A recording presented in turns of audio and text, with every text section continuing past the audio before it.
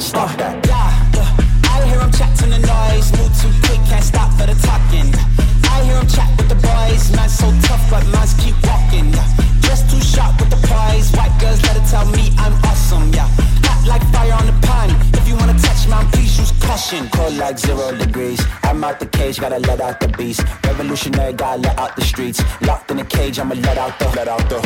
Wake up, get out the sheets. We came for war, man, forget my peace. You take the west, I take on the east. I'ma put him in the cage, never let out the. I hear him chat to the noise. Move too quick, can't stop for the talking. I hear him chat with the boys. Man so tough, but mans keep walking. Just too sharp with the prize. White girls, let her tell me I'm awesome. Hot like fire on the pan. If you wanna touch man, please use caution. Beg, please get on your knees. Came from the jungle, up in the trees. I got a few tricks up in the sleeve. One wrong move, I'ma let out the.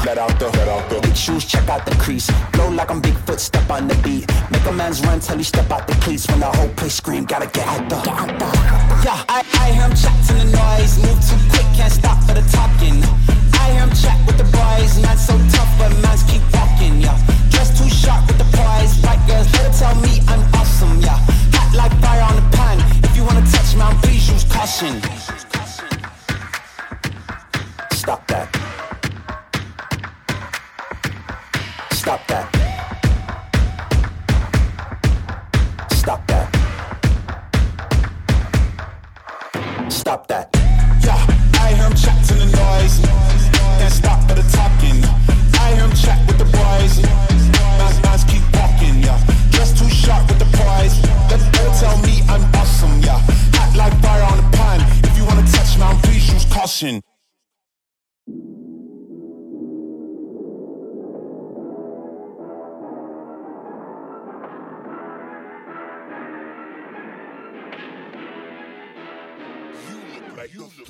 Really, y'all don't know this, y'all in danger. I'm a threat. I'm a gamble with your life, cause you know that it's okay. It's okay. You know I ain't letting up, my foot is on your neck.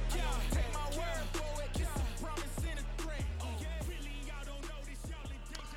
Hey everybody, Clark Brown with Restoration Advisors, and this is our podcast.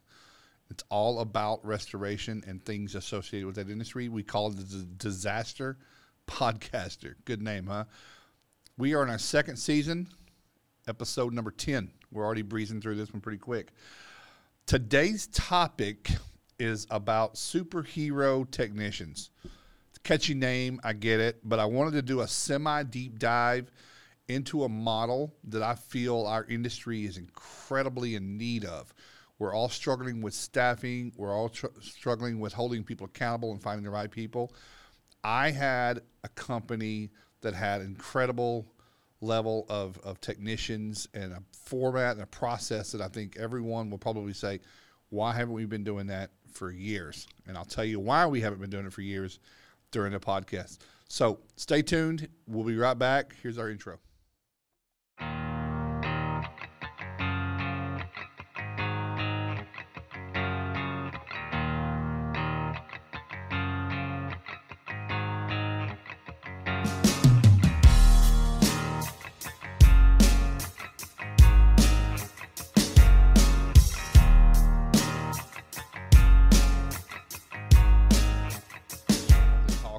Our sponsor, we have to acknowledge those that support us, and we support them. It's Kaki, Kaki.io.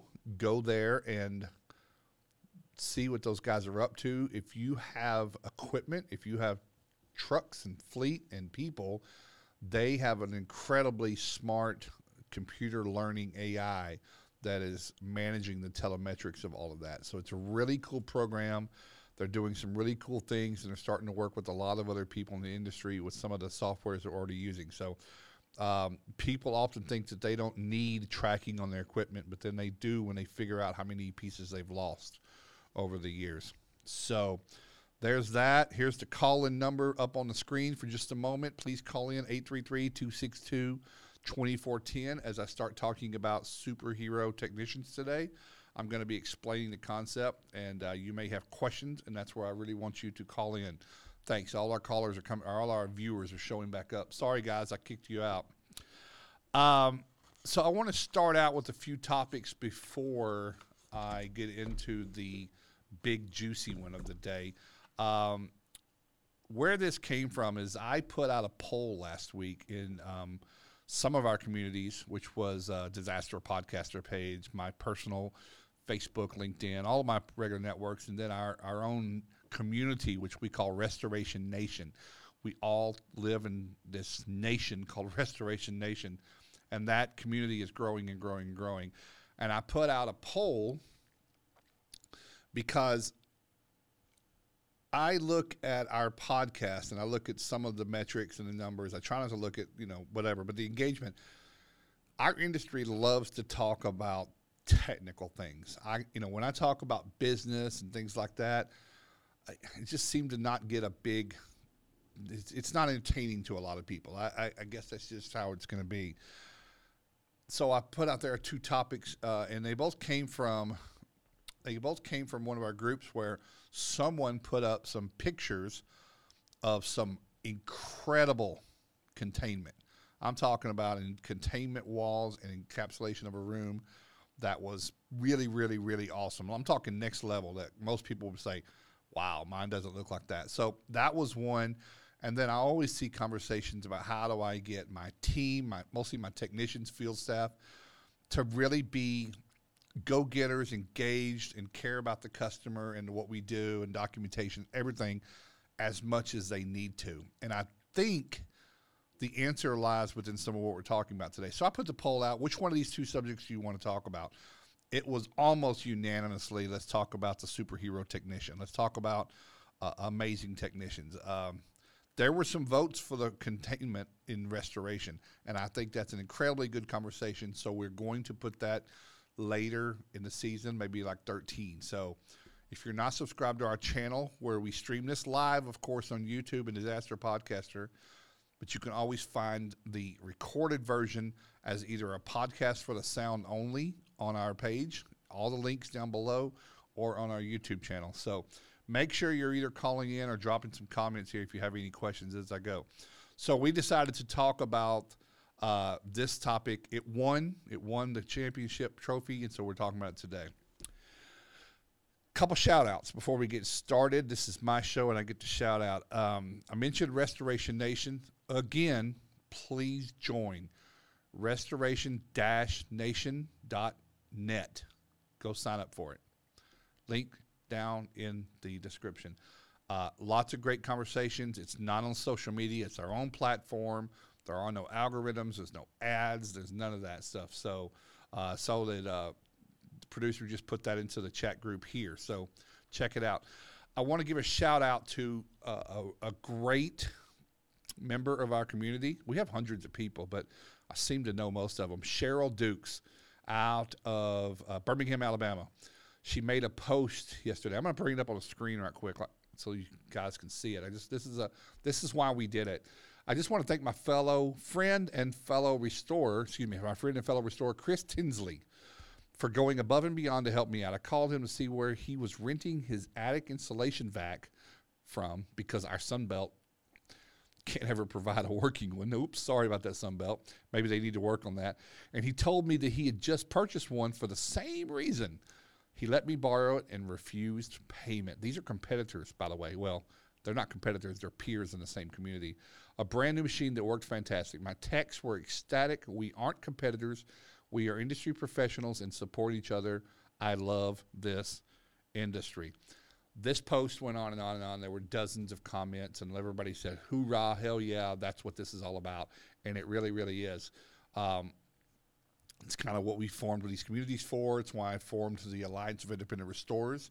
Both of them are invited to, and I believe attending our Southeastern Regional, which starts on Friday, chapter meeting. So everybody's meeting at REITs in South Atlanta on Friday. That's either from Florida, Alabama, Georgia, Mississippi, and I think even Louisiana, which Louisiana might kind of become part of the Texas area because it's so much closer. But I digress. So thank you, Cheryl, for starting such a good thing and reminding all of us what this is all about. That's really cool. I want to give another shout out to another restorer, Bodie Wallace. I don't know if Bodie is listening. He was going to chime in. Bodie is in Virginia, not very far from us. We know Bodie well. We've been friends since he kind of entered this industry a couple of years ago.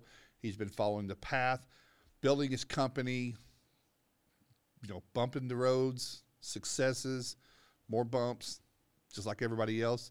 And recently picked up a really, really, really great guy to work with him, and I think it's something he can really build the company around. Well, he got a call this week for a project that in the beginning it was commercial, retirement community home, and it ended up being much bigger because it was mold and covered up a lot of stuff. It's big. It's a couple floors. Again, I teach these classes with Tom McGuire called Large Loss Mastery, and the topic that always comes up is somebody says, well, I don't really do large losses. Large loss means larger than the ones you normally do, because when you double the size of a job you have to handle, there's new complexities. And Bodie is putting together a plan. He's already got the IH. He's kind of covering all the environmental stuff, getting all his ducks in a row, advising the client. It's going phenomenally. I'm super proud. This could really, really be a pivotal point for Bodie. And he's reached out to several people in AIR for this community, this region that's in his chapter, for some references on some things. And this is where the power of it comes in. So can't tell you how much it means to don't make your competitors enemies. Have them be your allies. So, any questions so far? Nope. Cool. Okay. All right. This topic today, I just called it superhero technician. So a little backstory here. I managed a really large company for a while after I left the commercial world, and this was a company that did residential. They actually happen to have multiple services in their company: plumbing, HVAC, electrical, and then restoration remediation.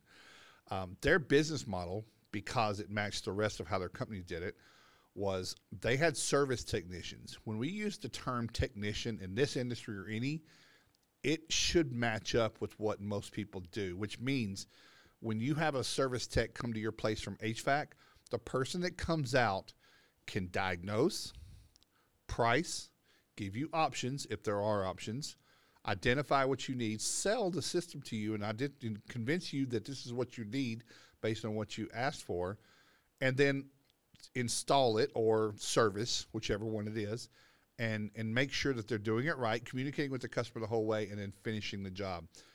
We did that with restoration too. So what we had was a team of, I'd say approximately, this was like over 5 offices, 6 offices. We had about 28 trucks on the road. This company was large, by the way. It's very, very large. But we had 28 to 30, depending on whatever trucks on the road. These were the high-top Sprinter vans. I'm just kind of giving you some specifics. They were loaded. The technicians, the lead techs, were assigned a truck and assigned the equipment. They literally were accountable for the equipment, supplies, and management of that truck. We had a fleet department that kept up with that truck, but it was all tracked, of course. I wish we had Cocky at that time, but our trucks and our equipment were all tracked. Our technicians were the end-all, be-all at the company. We had lead techs, and then the lead techs could hire helpers. So the concept was a lead would come across, an opportunity. We had, out of that whole big organization that we had there for our division, 28 techs, probably 25 of them or so were leads.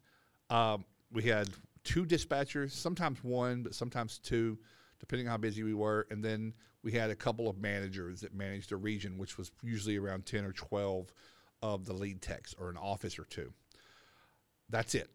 So a lead would come in and would, using our own software, we did not use anything that's in the industry now. They've actually moved now to something even better. We didn't use the common ones for restoration. They used what the whole company used, because it was important, because we were getting our leads from our other departments. We had to look at their notes and their pictures and what they did to understand what we were walking into. If it was a plumbing issue or an HVAC department, we could see their service history. We could see everything about the customer, how long they've been a customer with the company, how much they've spent, everything. Lead tech would be assigned this, then they may have been on another project. They would get an assignment, call the customer, arrange an appointment to come to do an inspection, and then lock that on their calendar. They couldn't be double booked because they were controlling their own calendar. These were almost like self-employed employees. They weren't. They worked for the company. They were 100% commission. I'll talk about that in just a minute. They would respond to the customer, set up an appointment. If it's urgent, needed to go out now, they would work around that. If they were already on a job, the dispatcher would know that if they couldn't leave where they were at, but it might have been for later. And this was water and mold primarily. We didn't do a lot of fire. We did some because our company didn't send leads that way. They would go meet the customer. By the way, we had a long chain of processes of things that happened long before we ever knew the customer.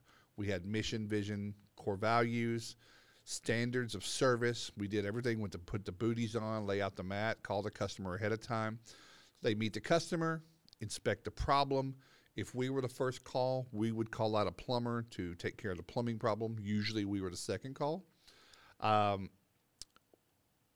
Figure out a plan of action, put a price, put an estimated amount on that job, get that agreed upon with the customer before we started, do the testing for asbestos, lead, whatever else there might have been there. If it's mold, we get an IH. And then they would manage the job from there on out. When it started, how much they did, if they had some helpers, when the helpers would show up and do the job, all the way to completion, communicating with the customer the whole time. The manager was there, but only to support the techs. The managers did not generally interact with the customers. Looking for any questions so far. So you have a tech that would serve the customer. By the way, they had to convince the customer they were the right choice, trust, or a lot of things that went into it. We can talk about it in a few more minutes about their reviews, et cetera, et cetera. This was a real high-level, process-driven company that, by the way, now does about $200 million a year. This department did about 10. Finish the job up, have an agreement with the customer. I'm going to pick up the equipment, and we're going to get a statement of work complete signed. I will have an invoice finished right then, and I will email it to the customer. We did not deal with the insurance company. Sometimes we did. Sometimes, we did not treat them badly, but they were part of the claim. But our techs, if they needed to talk with the customer and their insurance company, they would. But our techs knew that they were not adjusters. They were not representing the customer on the behalf of their policy. We were doing a service. The customer would then hold their insurance company accountable. This is where I learned my onboarding of this. We onboarded the customer to fit into this. We had priced the job, no Xactimate. We had our own price list. We priced it up front, had an agreed upon signed contract with a dollar amount so that the customer was accountable and had signed an agreement and a contract for that amount. That's a binding situation. Believe it or not, a larger percentage of the time than most people want to agree, we got paid when we picked up the equipment by the customer. These were on the smaller water damages, of course, 5,000, 6,000, 7,000. We did pack outs. We did crawl spaces. We even had a reconstruction team that did a little small reconstruction. Those might be a little bit more, and we had some other options, and we can talk about that. And then they were responsible for collections, get paid. If they didn't get paid then, we offered 21 days of interest-free credit, which meant we will hold on to this invoice for 21 days while they get reimbursed by their insurance company. They would tell the insurance company, I have an invoice in my hand and I have a contract that I've signed. I owe them money. Pay me so I can pay them. And we did. So that was the thing. So for this to happen, I've laid the groundwork. I've spent a couple of minutes on that. I don't see any questions yet. This was how this worked. And it worked really, really well as long as the things I'm about to tell you were in place. So what were the points of things that need to happen for this to be possible? Because this might sound like OMG to some people. I mean, like, this, and some people are going to say, this is not how you didn't do that, Clark. You're lying. I'm not, and I'm not lying, and I never lie to anyone about this stuff. It started with the right people. I can't express that enough. That's really the first thing that you have to think about. You have to hire the right people. You have to have a talent acquisition and a good filter for finding people that they will thrive in this type of environment. This is not going to be someone who is a wallflower, super shy, gets fumbled up talking to customers. This is the person that you hope that when you at your home need someone, comes out polite, attentive, knowledgeable, trustworthy, empathetic, assertive, takes control, and still gives the customer the space to think that they're in control. Hiring the right people. We did not hire the first person that came in. We interviewed very thoroughly, and that's where the manager came in. Sometimes the other technicians would sit in on the hiring and say, I don't want somebody else working with me in my company that's like that. So, hey, Brandy Hawthorne saying hello. Thank you. You need a mindset shift. What I don't really want to hear on this podcast, if anybody does call in, by the way, I'm going to put the number up.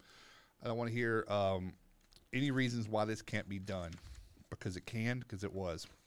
So you got to shift your mind knowing that this exists now. And I think a few other people in this industry do it. I believe Jeremy Newman is with Crown Restoration in San Antonio has adopted a model very, very similar to this. You've got to have a training culture, meaning you've got to have, it's constant training. It's training about new things, and it's retraining about old standards. And then sometimes it's sales training, time management training, just organizational skills training, soft skills. Because these were people that they didn't have managers that were managing their projects from. They weren't just following orders. They were in charge of their projects. So we had to support them. So our managers that I hired had to be top notch. And they made good money. They got paid very, very well because of the structure that I'm going to talk about in a minute. This requires everyone in the division to have extreme ownership. If you know me and if you know Toby, you've heard us talk about the concept of extreme ownership by Jocko. It's full accountability. I'm responsible if my job doesn't go well for the things that I can control. The technician, the lead tech, or the manager. If my team fails, the manager would say it's my fault. It's not their fault. If the technician let the customer down, they didn't blame anybody else. It was their fault. If they could not live by and abide by those, they didn't work there. And they could go work somewhere else and make less money. That didn't happen very often. And then, of course, you got to have a real good eye for quality control, because when you have this kind of autonomy for a team to let go, to let your team do this kind of stuff, which is probably the biggest objection I'm going to hear from people. And when I do, I teach people this model all the time. I don't know that I could just let go that much and do it. You have to. You have to let go and delegate to elevate. So you've got to have the mindset for that, but you've got to have quality control in place. You've got to know how to, we had secret shopper situations we did. We had, the manager would pop in, check on people. Obviously, the complaints, if we weren't getting if they didn't do their documentation right and they couldn't get the customer to get reimbursed, it became a problem. Those little marks would go against the technician. So a couple of things there. Just looking to make sure I don't have any business over here that I need to tend to. Anybody comments? Nope. Next, I want to talk about, again, those were the points you need, the requirements. You need to have a good plan for training. We split our training twice a week, once on technical things, whether it be containment, drying, cleaning, mold remediation, new products, usage of equipment, changing filters. Those were either something that we just constantly worked on, or it came from a failure or something that happened throughout the week at one of our offices, and it was a universal training session. And then the other was sales training, not showing them how to oversell something, but selling is convincing the customer that you have a solution to their problem. Identifying personality types with customers, figuring out, customer has a need. They called us out. They took time out of their schedule to put us on their schedule, and we showed up. There's no reason to leave without locking that job down and helping them with that need, because otherwise you're just going to keep calling until someone else convinces them. So we worked on that. We worked on personalities, time management, on and on and on. It was an ever training situation, and the technicians became superstars. They made more money as they did more work. It's really cool. You got to have a lot of leads. This obviously is far easier when you have an abundance of leads, but what this created was the managers could market. And we marketed internally with our own plumbers and our own HVAC guys. Give us your work, and also externally. They weren't on jobs so they could go out and sell work to feed their guys and gals. We had females technicians that were incredible. That's how it is. And that's how you should be as the owner in your company. You should not be managing jobs. You hire people to manage the jobs. You go manage the business and help generate more fuel for the fuel tank. Make sense? You got to have tight contracts. You got to get your contract process down. You're going to be invoicing customers. You got to have, and even if you don't follow this model, you should have tight contracts. You need to invoice your customer the right way with a contract that's in coordination and agreement with how you're doing it, or the customer feels, they know they're obligated. If you're doing the work, they agree to it, you haven't breached the contract, they're going to pay you. A real process around estimating scoping. We had to teach technicians, lead techs, who, by the way, had worked for any number of franchises or independents before. We taught them to scope and estimate. They already knew how to scope a job. They just didn't know they did. They know what to do and how to get a job started and how to progress it through. We just had to help them through, and then we gave them the tools to put a price on that. They did. Sometimes they fumbled. Sometimes they missed a number. It corrected itself. Communication with the customer. Customer understood, was clear on our unit costs. Sometimes they didn't make as much money, but they learned the next time they did. That was the beauty of it. When you put the money, the profit, in front of your lead technician and make them feel like they're worth it, they're going to drive for it. They're going to grind to make it. And I want you to realize that's what this does. It puts them in a driver's seat where they can control their own future. So you've got to have some really good stuff around estimating scoping, but you've got to watch the sales side too. Don't sell, educate, find solutions. Customer service was super, super, super important. So again, if you have a customer, our guys knew if you had a customer that was super stressed out, they took a little bit longer to work with, okay? Or they had to try some different tactics or some different approaches. And not all, by the way, our dispatcher and managers knew that if we had a customer of a certain personality type, that they had to kind of identify the right tech to send there. Don't send a personality type that's not patient, not good with someone else or whatever, and then send them to a place where that person needs a person like them. It was that thought out, and it created success. And then just having lots of processes, restocking your truck, getting equipment repaired and switched out, managing the schedules for the guys and gals. Dispatcher was definitely taking their messages, so they would say, hey, put me down for monitoring for the next 2 days at this time, but I've got to be across town. So there's a lot of processes in place that we had to teach our dispatcher. We didn't call them dispatcher, but that's what they really were in the conversation we're having here, so you'll understand. And then the managers were managing that. But we had processes. We lots of how we paid everyone. We had to keep up with the payroll, hours, keep compliant with OSHA, lots and lots of that. It was a lot to do, but everybody was making really good money, living their dreams, buying houses, new cars, had a great time. So it was really, really great. We have any questions so far? Hope I'm not going too fast. I'm trying to paint this picture for everybody. Okay, nothing. This is what you need. I've already mentioned some things, but this is what you need if you are interested in this to start to happen for you. If you want to build this or even some hybrid of it, I don't know. You need to have trust. You need to be a trusting person. You need to trust yourself that you can run a company like this. You need to stop thinking the way you've always thought and think about this exists now. This company still does it, and there are others doing it. And plumbers and HVAC companies across the nation grow to hundreds of millions of dollars by doing this. This is how they scale. The reason so many people are stuck small is because they can't let go and they're doing too much of the stuff. Now, that might be because you don't have the right people. But again, when you peel the onion, then that's where you need to start working on. You need to hire the right people. You need skills to identify and attract people that can do this for you. So you need trust. You need better staff, more engaged people. You need to hire a different caliber of people, but you're going to pay them well. We certainly had to work on that. We would bring someone that came from a world just like you and I have always done things a certain way. We didn't always hire experience, but sometimes we did. But they had to meet some criteria. They had to be willing to let go of the ways they used to do it. I needed their know-how of the drying, the remediation, the fire cleaning, and things like that. But if they could let go of what they've always done to do what they would need to do, they were good. But we got to have a different caliber of people because they're going to make a lot of money, but it was quick. We did DISC assessments. We did personality assessments. The hiring process wasn't super, super easy, and it worked. It was a drawn-out process, but it was worth it when they got there. And then the part about this is your profit will be incredible, and I'll tell you why.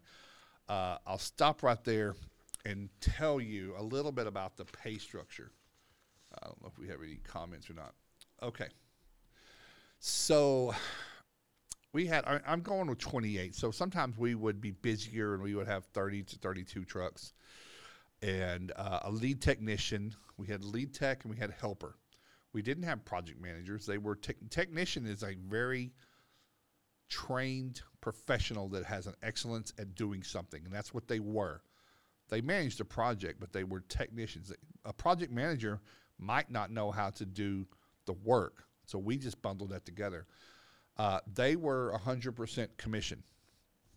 That's right, and that's where we had to really convince some people when they came aboard was that you're going to be 100% commission.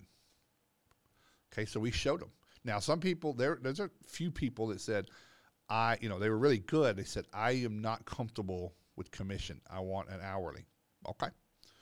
We agreed upon an hourly rate. And we said, we're going to track it both ways, though. We have a leaderboard. We had a really, really nice leaderboard that was digital on the wall of every office to show sales leads, who was ahead weekly. There's a little bit of competition there. By the way, that was the best thing we did. It got people really fired up. But you have a new lead tech that comes aboard first 90 days. We say, all right, we'll try you out for 90 days. You can work hourly. And he or she did. And we also kept up with what the commission would have been on running that job our way. They usually didn't make it 35 days before they said, can I switch over to commission because I'm losing a lot of money?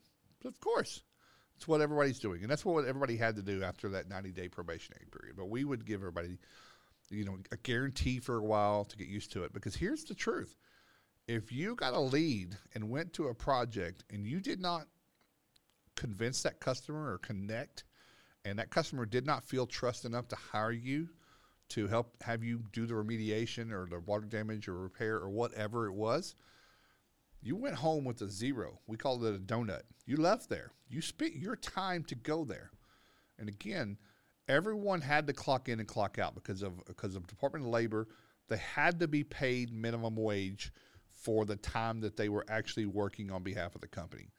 So if they did not sell enough work, they made at least minimum wage. Nobody wanted to work for minimum wage. And very, very few people ever, for very long, got there. And I'll talk about that in a minute with some KPIs. We had several, I'd say over 5, 6 of these, of our lead techs that made over $100,000 a year. I won't really tell you. They made a lot. They made a good percentage point. Some, it was a range between, depending on experience, it's several different factors. They started somewhere 17, 18% of the job. So let's just go with a $10,000 job. They could make $1,700, $1,800 for doing that job. 4 days, 5 days, maybe they could run multiple jobs at a time. As they got their certifications, as they passed different tech levels that we had and graduated to the next level, they could make a little bit more. That's like their seniority bonus. That was their performance bonus too. And we would go up with, performance, tenure, attendance. So there's a couple of different things. But it also went backwards sometimes for, we would have write-ups and stuff like that. But we usually just didn't keep people around that weren't performing. We had figured out that the truck had to, like the bottom level of what the truck had to make, what the goal was for the truck to make, which was not the bottom, by the way. The bottom was don't go below this line because we got to have a talk because we're losing money and we're not in this business to lose money. They're not and we're not. Here's the goal. And then we had KPIs and higher reach goals, stretch goals, to where they would get an extra 1 to 2 points at 10,000, at 12 or 14,000. So they could make upwards of, and there were some people who made 22% of the job. So now you're talking 2,200. They might have, and these guys thought like business people. You know, they get a call at 4:30 for a water damage. They did not go there intending to be there all night, because we have to stabilize. We have to do environmental controls. There's some assessments that have to happen.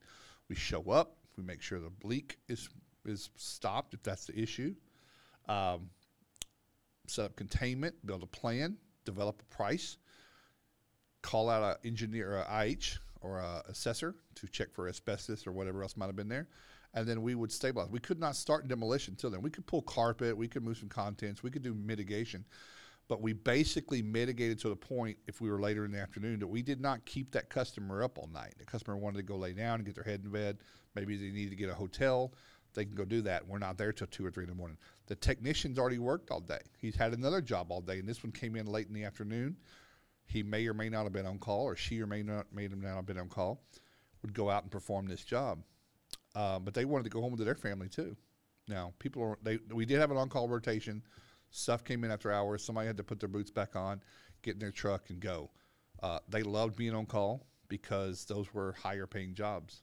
The bill rate for after hours in our software was higher. And plus, there weren't any tire kickers. These were customers that were ready to spend money and go. So I'm talking through this, going through some details, probably getting deep into it. I just want to know if I have any questions here. I don't know if Toby, if anybody has called in, 833-262-2410. Let me take this opportunity to tell you, we had a couple of these at one time that had a lot of callers. And I want you to share this podcast with your friends and colleagues in this industry. I'm asking the several people that are watching live. I understand not everyone can do live, but if you catch this recording later as a podcast audio only, or with the video version on our YouTube channel at Disaster Podcaster, share that around. We need more people knowing where this is here. We don't make money off of this. This is not a profit thing. This is just, we have good information. I would like to see our industry do more of this. I would like to see our industry get away from this mindset that we are insurance repair specialists and that we're actually home service providers and do a service like everybody else does. Treat it more retail. But share this with people. Call in. If I had 150 people listening, I bet I would have callers right now. And I think we can get there. We're promoting as best we can, but sometimes it takes help. So if you're willing to, help us share this, help us contribute to what the next topics would be. If these topics aren't hitting the spot for some people, they can tell us and let us know, right? Our technicians, again, they got a big job. Think about this. Sometimes you'd get a larger job, like I was talking about Bodie at the beginning of the call. Get a larger project, they would collaborate. 3 or 4 of them would all team up on this thing and split that job. There were several times we had a $150,000 big fire job or something like that, and they would all bring in, interesting. Not everybody had a helper. Some did, some did not. The helper, their percentage that they paid the helper came out of their cut. Yep. Why would they do that? Why would they give, the percentages were 7-8%, depending on what they were doing. Why would they cut themselves down that? Because they realized, because we had so many leads and they had so much opportunity, that they could go through jobs a little quicker, and that they could also manage multiple jobs at one time and stack their projects and therefore increase their revenue. I told you they thought like business people, and they did. We trained them to think like that. They would measure how many hours they worked. Think about this. If we had a lot of people that were at 40 hours a week-ish, making sometimes $2,500, $3,000 in a week if they had a lot of jobs coming in. They start doing the math and they're like, wow, I'm making $150 an hour. I've never made that much in my life. This is the way you want people to think that work for you. Now, let's go back to the company side. Let's talk about the house. take a drink here. Knowing every week or month or whatever, knowing from when the job was sold how much was going to be going to the technician, you had your labor figured out. So we had other overhead, which was the manager. Divide that up over everything. Every job took a piece of. Every job was charged for overhead. What we paid for the building, it was a big company, but the company treated each division like a franchise almost. I paid for the building, for the marketing, the lights, utilities. I had the staff salaries. I had my salary. So I had that. Then I had supplies, maintenance equipment, whatever else, insurance on the trucks, truck payments, blah, blah, blah. But we knew what we were paying for the technician, and we knew what we were paying for the overhead. And the profit left over, the net profit, was very, very healthy, well over 30%. Here's where the accountability comes in. If, let's just say I have a technician named, I had some really good ones. Some of them are still friends of mine. Let's say Mario. I just made that name up. Mario worked there. And if he went and for any reason, that job did not come in as, he knew them. It was a friend and family. It was a veteran, a widow. They had limited coverage. They didn't have any money.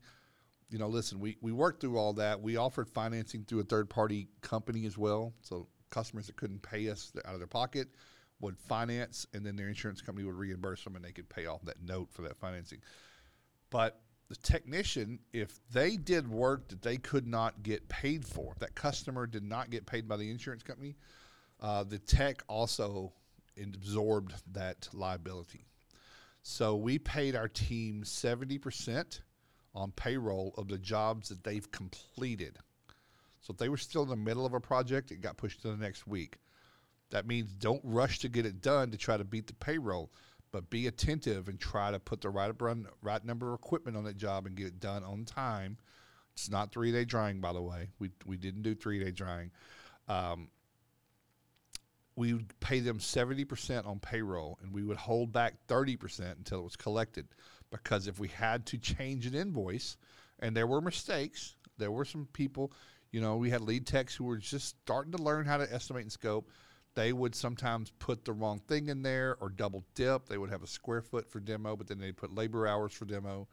Just little things like that. Never really intentional. There were times when they were intentional. We had all the same thing. We had people that were distrustful, stealing gas. I had moonlighting, people that were moonlighting going to another place, doing their own jobs. But again, we tracked the trucks, caught them, called the police. We handled it the right way. Those people didn't fit. But they made good money, and they knew it, and it was fair. I'll just say this business model is phenomenal. Will it work for everyone? Absolutely not.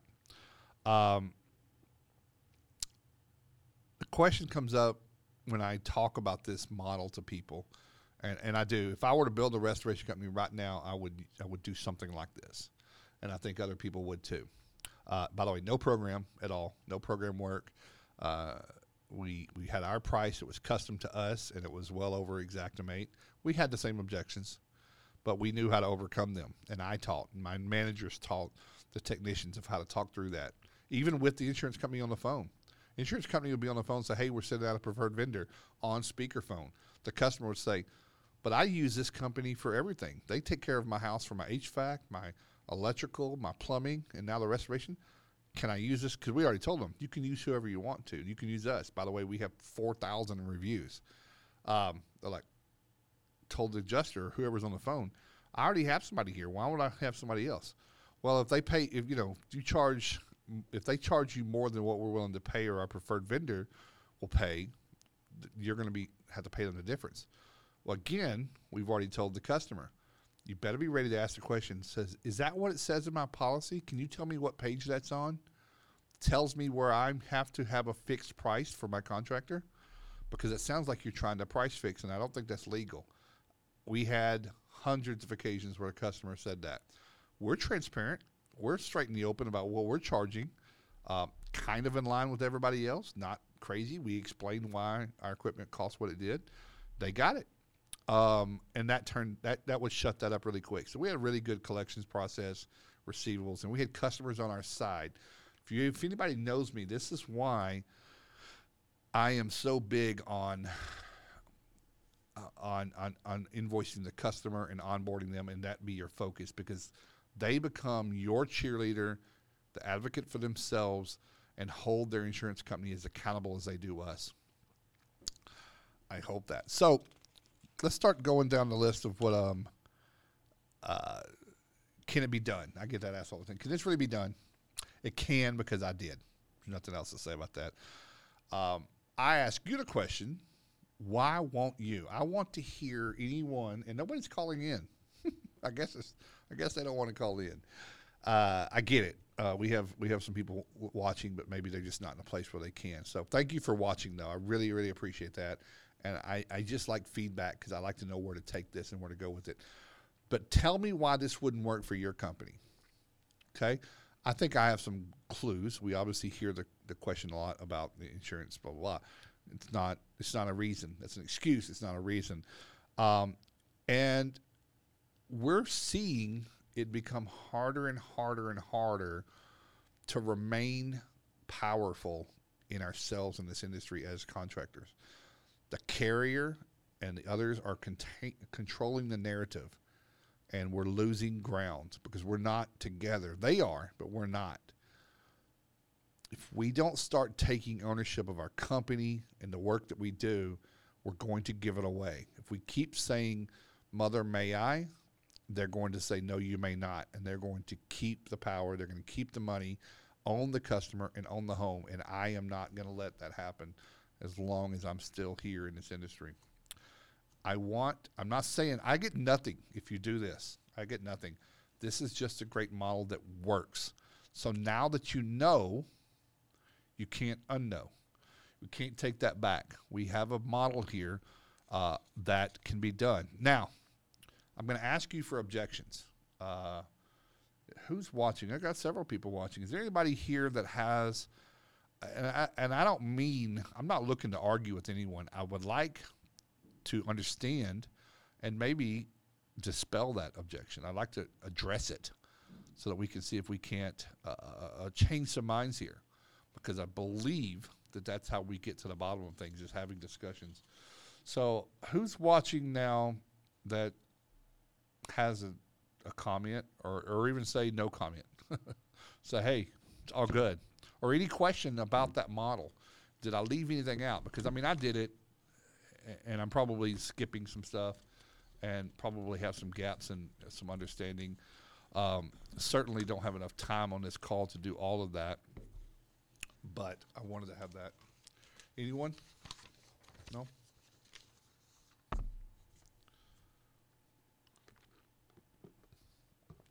Toby, you have any questions? Toby doesn't either. Shoot, man, I'm good. I just killed it. I slayed this podcast. So that's a superhero technician. Again, I want to just paint the picture. Customers loved the technicians. Customers connect with those that are at the ground level helping them. When you have someone at the office who they met the first day and they call, they're not really connected to them as much as they are. But the young man or woman that came out and helped them in their time of need and connected them on that level, and then were there every day and kept doing over and over and over everything they said they would. Several of our technicians brought coffee and cookies and cupcakes to their customers. Why? Because they made a lot of money off of that, that job. They had money to do that. I would reimburse people. Say, hey, I bought coffee for a couple customers. Okay, you want to reimburse for it? Throw it on your check. Some of them said, I don't need it. My customer loved it. They asked us to do more work, and we invoiced them and charged them for it. It was a great model. After every single job, every inspection, if we did an assessment inspection and we didn't get the job, the technicians in their truck had a folder for a little slip for every job of things they had to do. They had to leave, pens and paper and magnet for the fridge for all the divisions. We always helped each other out.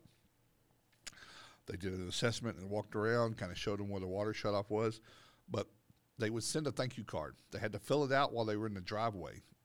and then they would come back to the office and give it to the admin or the dispatcher who would stamp it and send it out. So the customer, sometimes even you give them an estimate for the work you're going to do. 3 days later, they've got 2 other estimates, and then all of a sudden they get a thank you card handwritten from the person that came out that didn't just say, by the way, hey, thanks for the opportunity, thanks for letting us come out there. It was like, hey, tell Tony good luck on his soccer match. Go Redskins. Love the begonias in the front yard. Whether or not you hire us, good luck. I hope it works out. Here if you have any questions. They got calls back. They sold those jobs, and it worked out well. These were empathetic, endearing people. They were the right people. It really, really worked. So now what? Now that you know, if you want to keep doing what we're doing, let's keep doing it. It's just not a lot of people like, how do I get trained? How do I have a system? How do I have an operating system? Well, here comes the thing. You want to know how to get this done? Call us at Restoration Advisors. Go to restorationadvisors.com. Reach out to Toby or myself. We'd be happy to attend a session at your office or a series of sessions to help you begin the construction of a model that looks like this. It doesn't happen overnight. It didn't happen for them, and it wouldn't happen for anyone. But if this is something you want done, we can't teach you how to do it on a podcast. What I can do is tell you what I did, the framework. Good people are going to understand like how this works, but we can really change this industry, change the conversation with what the public thinks of our industry, or even at all. I'm convinced that most customers don't even know there is a water damage or fire damage remediation specialist. They think it's a handyman or a contractor. We can get them to quit calling their insurance company and getting preferred vendors out there and start getting your marketing out, and you start getting retail work, and that they just use you. I have lots and lots and lots to say about that. You could easily start a marketing campaign in your market, in your community, where that becomes the conversation. So that's a superhero technician. Put on the cape. They were superheroes. Our managers did not stress over that. Now that we had issues, like I said, we had theft. We had people not showing up. Customer would call and say, hey, Tony was supposed to be here at 10. He's not here. Sometimes that was a failure on the dispatcher's part or the tech's part. Went to check on some equipment across town. It ended up being longer. But they would usually call the customer and say, hey, I'm still across town. I'm going to be a little bit late. Is that going to be a problem, or should I send someone else out there for whatever it is? Because we had people that were floating. Or they would ask the dispatcher, hey, can you call Mr. So-and-so and say, I'm in the crawl space. I've got a mask on. I'm right in the middle of something with the customer. Can you call them and let them know I'm running about 30 minutes late? The customer would get a link. When they were on their way, they would see it and follow it like Uber. They would see where they were. So when they said they're 30 minutes away, they really knew they were. They were across town on the 495. A lot of trust there. But they managed all that themselves. If they didn't, it was a coaching issue, and we coached. Keep your customers happy, and everything else works out. Keep your customers happy, everything will fall into place. We preach that, and it happened that way all the time. Last chance for anyone to call in. I don't know. What time is it? Yeah, it's probably about time to shut the thing down right quick. I hope this delivered. I hope this delivered some of that. Toby and I are hitting the road tomorrow. We're heading down to Atlanta to go to the Southeast Regional Air Summit, or not Summit, chapter meeting at REITs with Meredith, David, Nick, Jeremy, and Rebecca, and the rest of the team.